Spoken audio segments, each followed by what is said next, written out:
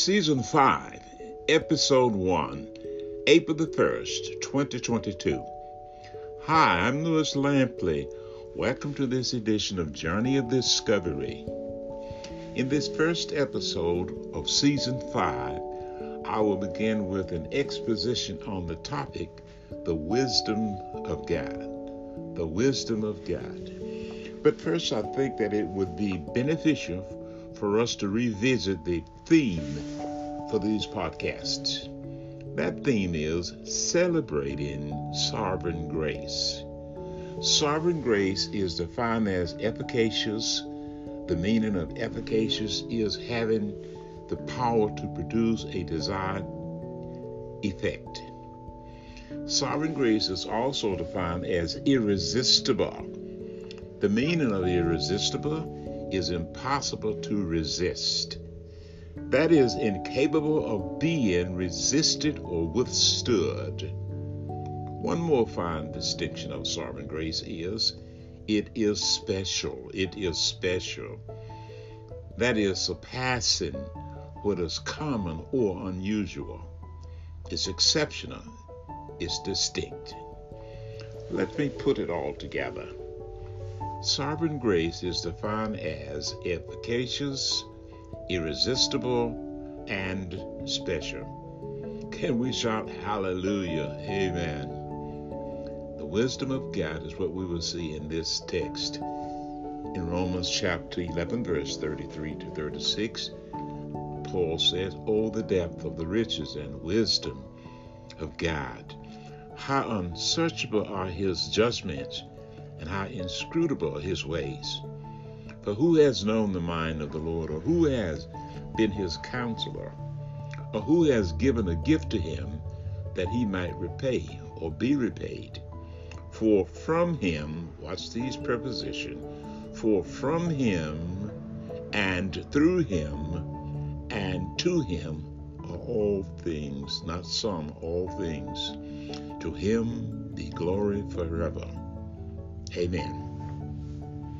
In Romans chapter 1, verse 13 to 16, Paul said, "I want you to know, brothers, that I have often intended to come to you, but thus far I have been prevented, in order that I may reap some harvest among you as well as among the rest of the Gentiles.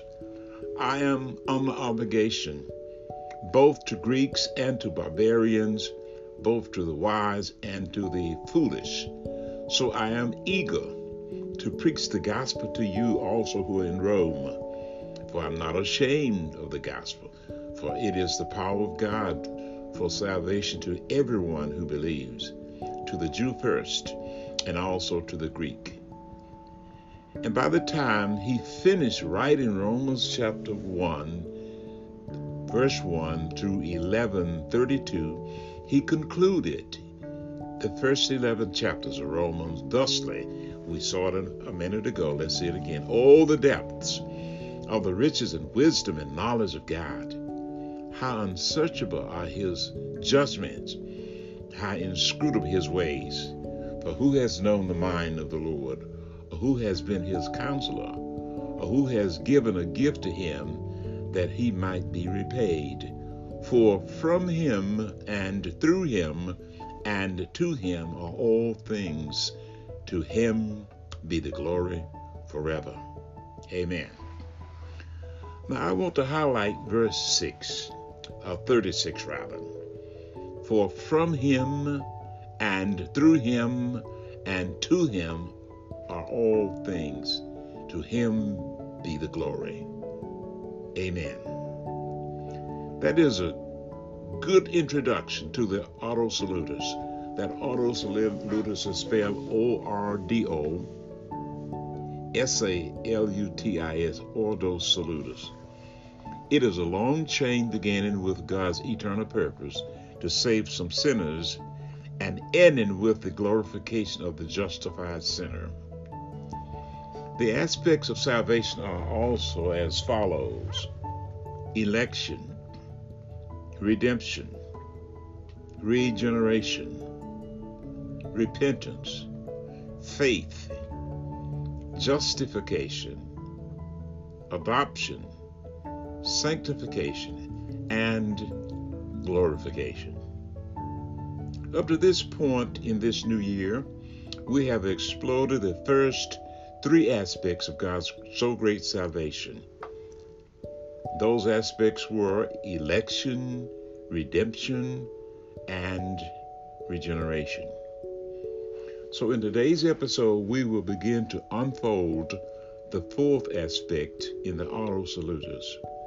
It begins with repentance.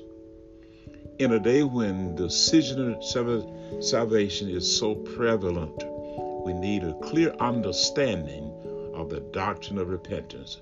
That is why I will be doing a special series of thoughts on this very topic, the doctrine of repentance. In 2 Corinthians chapter 7, verse 10, we read, "Godly grief produces repentance that leads to salvation without regret, whereas worldly grief produces death." As a matter of fact, repentance unto life is a saving grace whereby a sinner, out of true sense of his sin and apprehension of the mercy of God in Christ, does with grief and hatred of his sin, turn from it to God with full purpose to strive after new obedience.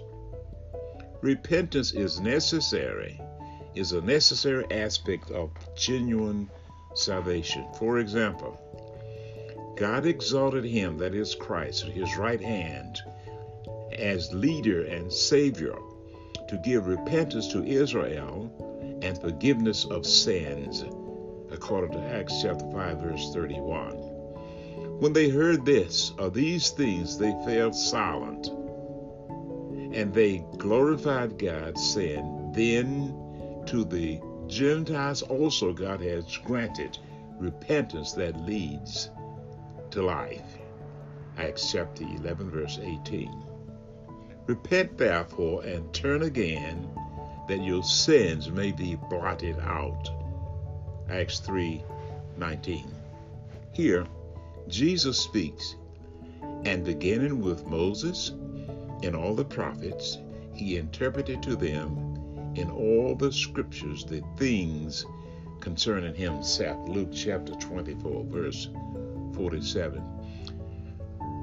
And Timothy is told by Paul, correcting his opponents with gentleness, God may perhaps grant them repentance leading to the knowledge of the truth, and they may come to their senses and escape from the snare of the devil after being captured by him to do his will. 2 Timothy chapter 2, verses 25 and 26. The first thing we have here is repentance described. Repentance described as turned, T-U-R-N-E-D, turn. And all the residents of Lydda and Sharon saw him, and they turned to the Lord. Acts chapter 9, verse 35. Sharon was the plain surrounding Lydda and Joppa, extending north to Caesarea. The narrative in this passage focused on the healing of Aeneas.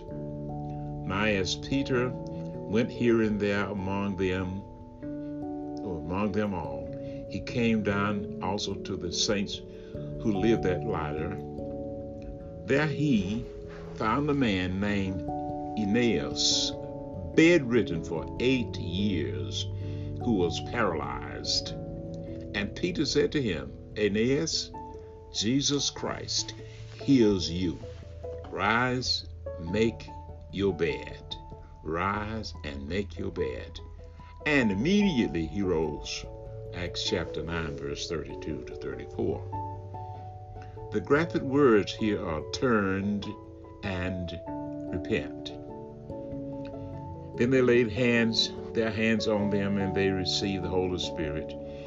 Now when Simon, not Simon Peter, Simon the sorcerer, saw that the Spirit was given through the laying on the apostles' hands, he offered them money.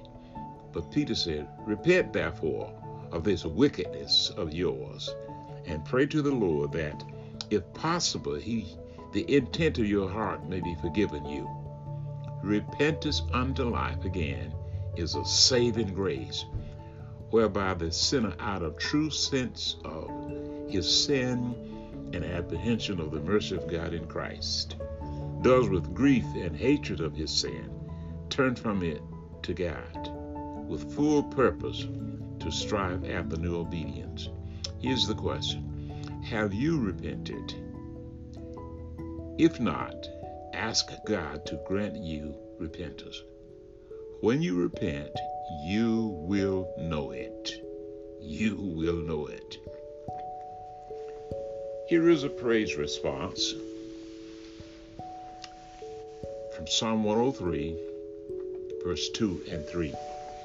Bless the Lord, bless Yahweh, O my soul, and forget not all his benefits, all his forgiveness, and how he forgives all your iniquities, who heals all your diseases. That's worth a rewinding for those of us who are interested in forgiveness. Bless the Lord, bless Yahweh, O my soul, and forget not all his benefits, who forgives all your iniquities and who heals all your diseases.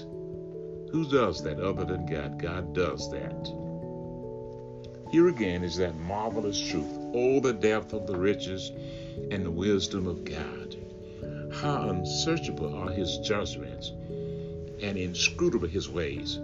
For who has known the mind of the Lord, or who has been his counselor, or who has given a gift to him that he might be repaid? For from him and through him and to him are all things. To him be glory forever. Amen. Well, that's it for now. I am wishing for you an amazing day. So cheer up and be glad in it. Good day.